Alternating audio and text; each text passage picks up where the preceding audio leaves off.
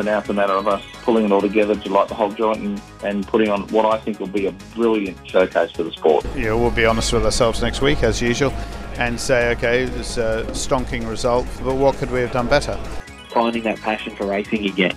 Stop looking at it like my job and go back to just doing it because I love racing cars and I love competing, and that's really what's changed this year. Hi everyone, welcome to Inside Supercars. Shane Van Gisbergen from the Red Bull Holden Racing team here. Hello and welcome to Inside Supercars. We continue our summer series with Fathers of Supercar Stars, this week with Glenn Holsworth, who has just seen his son move from Gary Rogers Motorsport to Stone Brothers, which morphed into Erebus.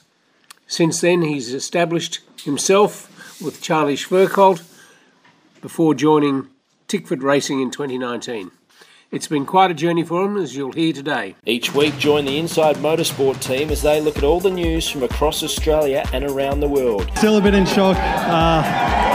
Thanks everyone. Dissecting the sport with interviews, news and opinion. Got to put money back into the sport at the lower levels to develop the kids and bring them up.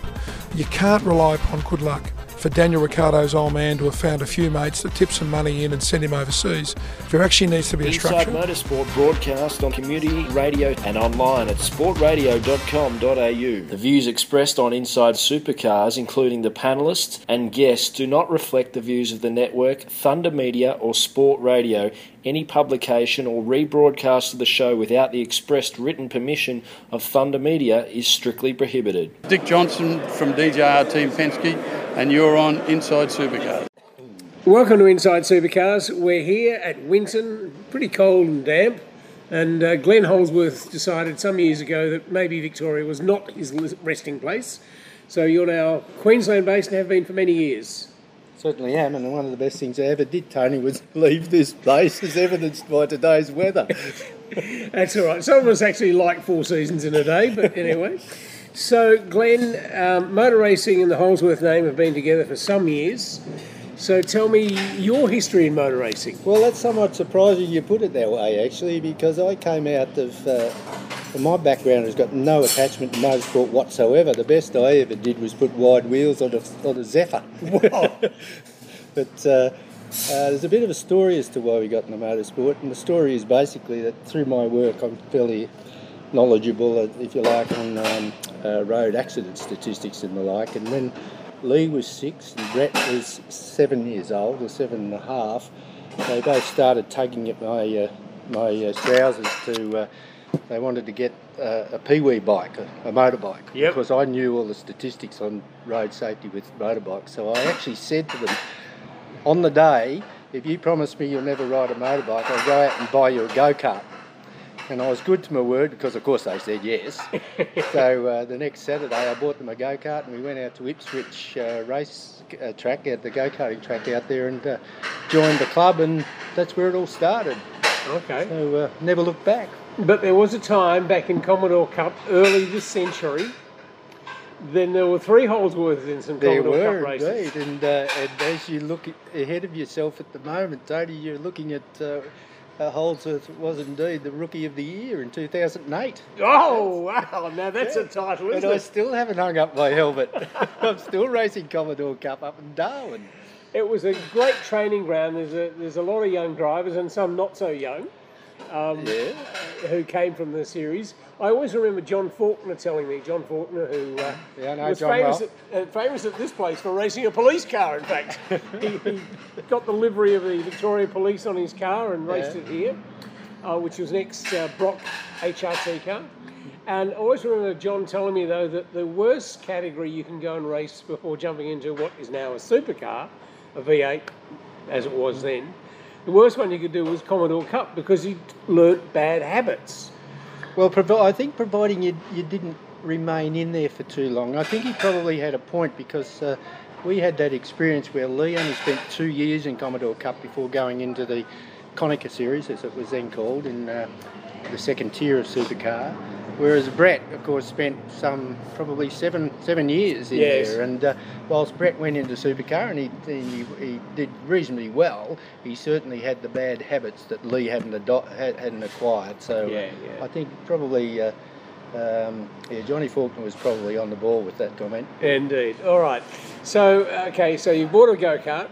You've got two sons champing at the bit saying, Dad, we need to go to this one, sort of thing. Yes. But you must have got into it at some stage. Well, no, I didn't get into it. I got my CAMS licence, Tony, when I was 58. Right. Of course, that was only last year. In fact, it was 10 years ago. I didn't know this was a comedy show. It was 10 years ago. I'll tell you the story there. But yeah, I was 58 when I got my CAMS licence, and it wasn't until I actually virtually finished, because as you're aware, I was category manager in Commodore Cup for some 3 years, and it wasn't until I actually nearly finished that whole era that I thought, and Lee, of course, was off our hands and not costing the money that he had been in the past. So I thought, well, maybe I should have a go at this myself and see whether all I've been teaching them I can actually put into practice. Okay, so they both started in the kart. Yes. Lee must have progressed at a fair rate then. They were both very quick in karts. Yep. And we didn't do state series and national series like a lot of people do. And bottom line is, to be honest, we just couldn't afford it. Yep. And of course, I was running 2 karts, which was double the cost of most people. But both of them very quick. And Lee, particularly later on, we put him in. I'm forgetting the names of the karts now, but was it a Risa series kart? And he was so quick in that. Right. And that was just before he came into Commodore Cup. And when he came into Commodore Cup, he was fairly quick in the Commodore Cup series straight away as well.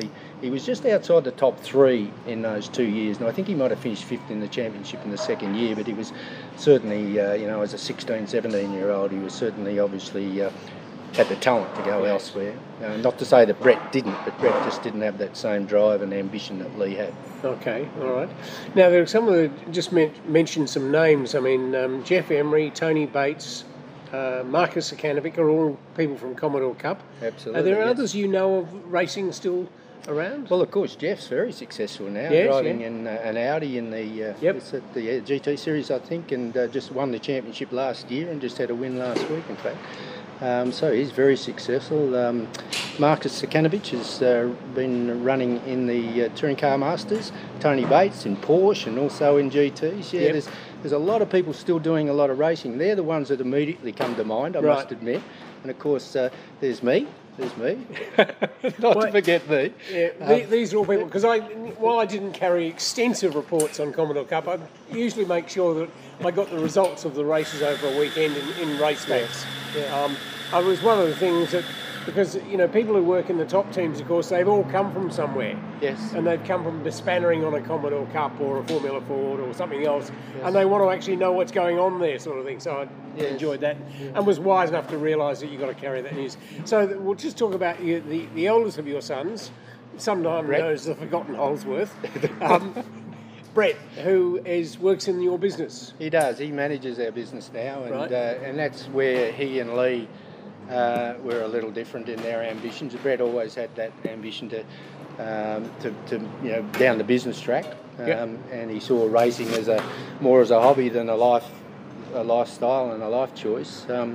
So yes, he's very successfully managing that business. I still work in the business myself. But, you've had a number of different businesses. I have. They've all been similar in essence. We have a business with car parking equipment. We import equipment, which is parking meters and barrier gates and the technologies that you don't see that are out in the back office that are attached to those things.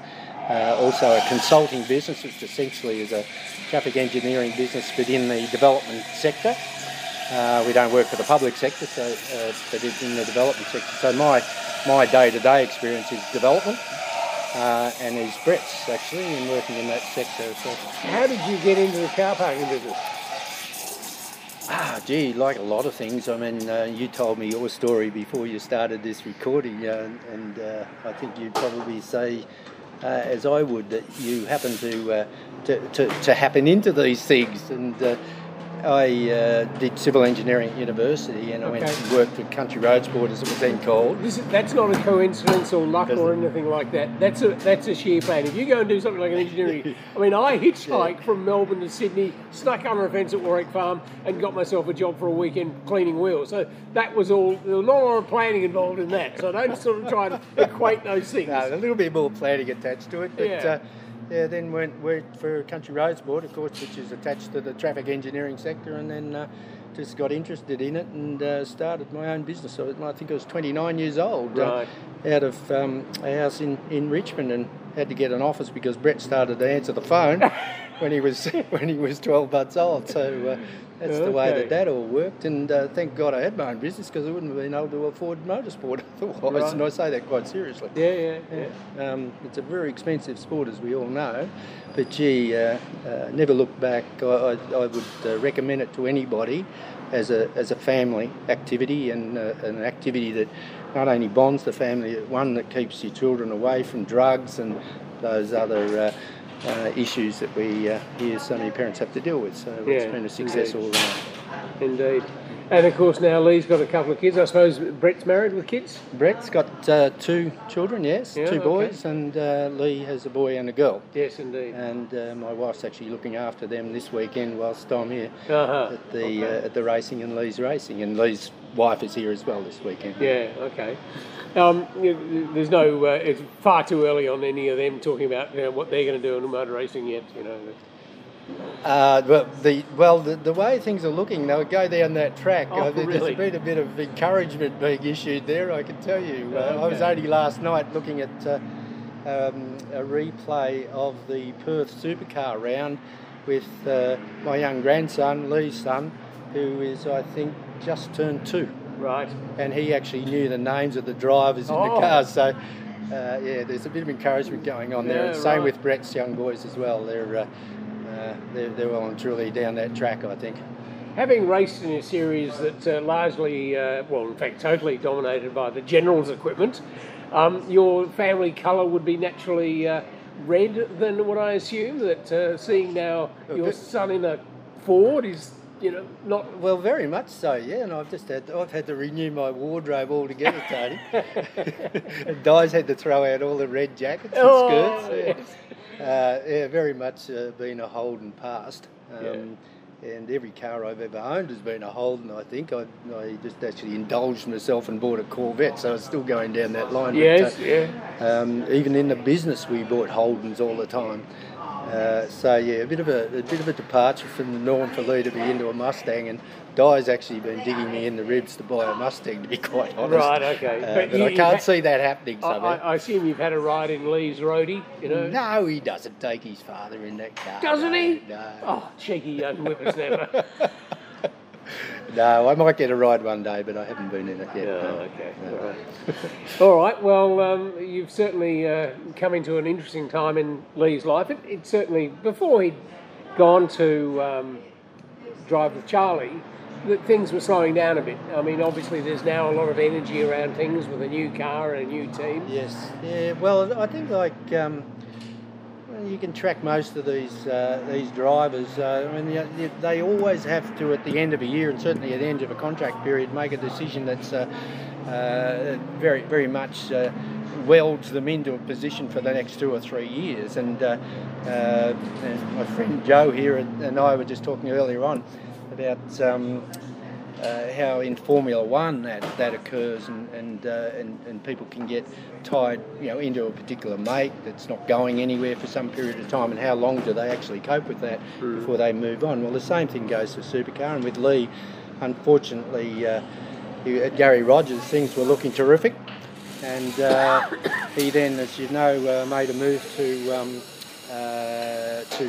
Stone Brothers, which was a fantastic move at the time, but little was Lee to know that over the horizon Mercedes were going to come in, and of course that his whole career then turned from one which he was trying to win races to one where he's trying to develop a car. Yeah. And that has had its bonus in itself, because it's made him very knowledgeable about race cars and setup. I would think, Dave Stewart's a pretty good friend of mine, and I would think that to have gone through that process, even though ultimately, while they won a race and had some some reasonable times, they never had the ultimate success sort of thing. But to go through that process of developing it, and I know the stories about back in AMG in the factory, and you made how much horsepower out of a Ford engine? No, you couldn't do that. That would be a fascinating backstory to have. Absolutely, and I think that experience, whilst I suppose even at this point in time, but certainly in the recent past, as Delise felt like, well, not a bad experience, but perhaps one that he'd prefer not to have had in a way. I think ultimately it will turn out that it will hold him in good stead in where he might want to go later on in motorsport, because he's seen what it takes to build a team, he's seen what it takes to develop a car, he's seen the way that teams and personalities need to work to build successful teams. So he saw that happen there. Unfortunately, of course, as soon as he left, they went to the hold and were successful straight away, and then it's been a similar story even with Charlie. The team he's just come away from, that there was a lot of development to go on there. They had a single car, so they didn't have any other data from any other team. I mean, the reality is that the team that Mark Winterbottom is driving for is not the team that Lee drove for last year. It's entirely different. Absolutely, yes, and got Triple Eight support and data coming into it. So again, things have happened once he's left, which it's a bit disappointing to him. But anyway, he'll get on with it. But I can tell you that he's never been so happy as he is at the moment. Good. He's fitted in very comfortably with the team, and I think he's well regarded in the team, and he holds the whole of the team in high regard as well. So he's got a smile on his face and a bit of a spring in his step at the moment. He just needs to learn how to qualify the car a bit better, I think. I see that you are wearing a blue jumper now, so it's not totally abhorrent to you wearing that colour. No, it's not coincidental. But he's racing well and he's racing fast, but he's just not qualifying at the moment. Whether that's him or whether it's the car, I don't know, but he needs to get up the front further in qualifying, and then things will work out. Well, we certainly hope over the next 6 months or so, and we've got some time to sit back and watch that. He's certainly shown encouraging signs. Thanks so much, Glenn Holsworth, for joining us on Inside Supercars. Thanks, Tony. Great pleasure. Thank you. Next week, we conclude our series on fathers with the father of the all-conquering champion, Wayne McLaughlin. I hope you'll join us then. Inside Supercars is produced by Thunder Media. Tune in next week for more at sportradio.com.au or lock in the podcast on your iTunes or mobile device. Search Inside Supercars.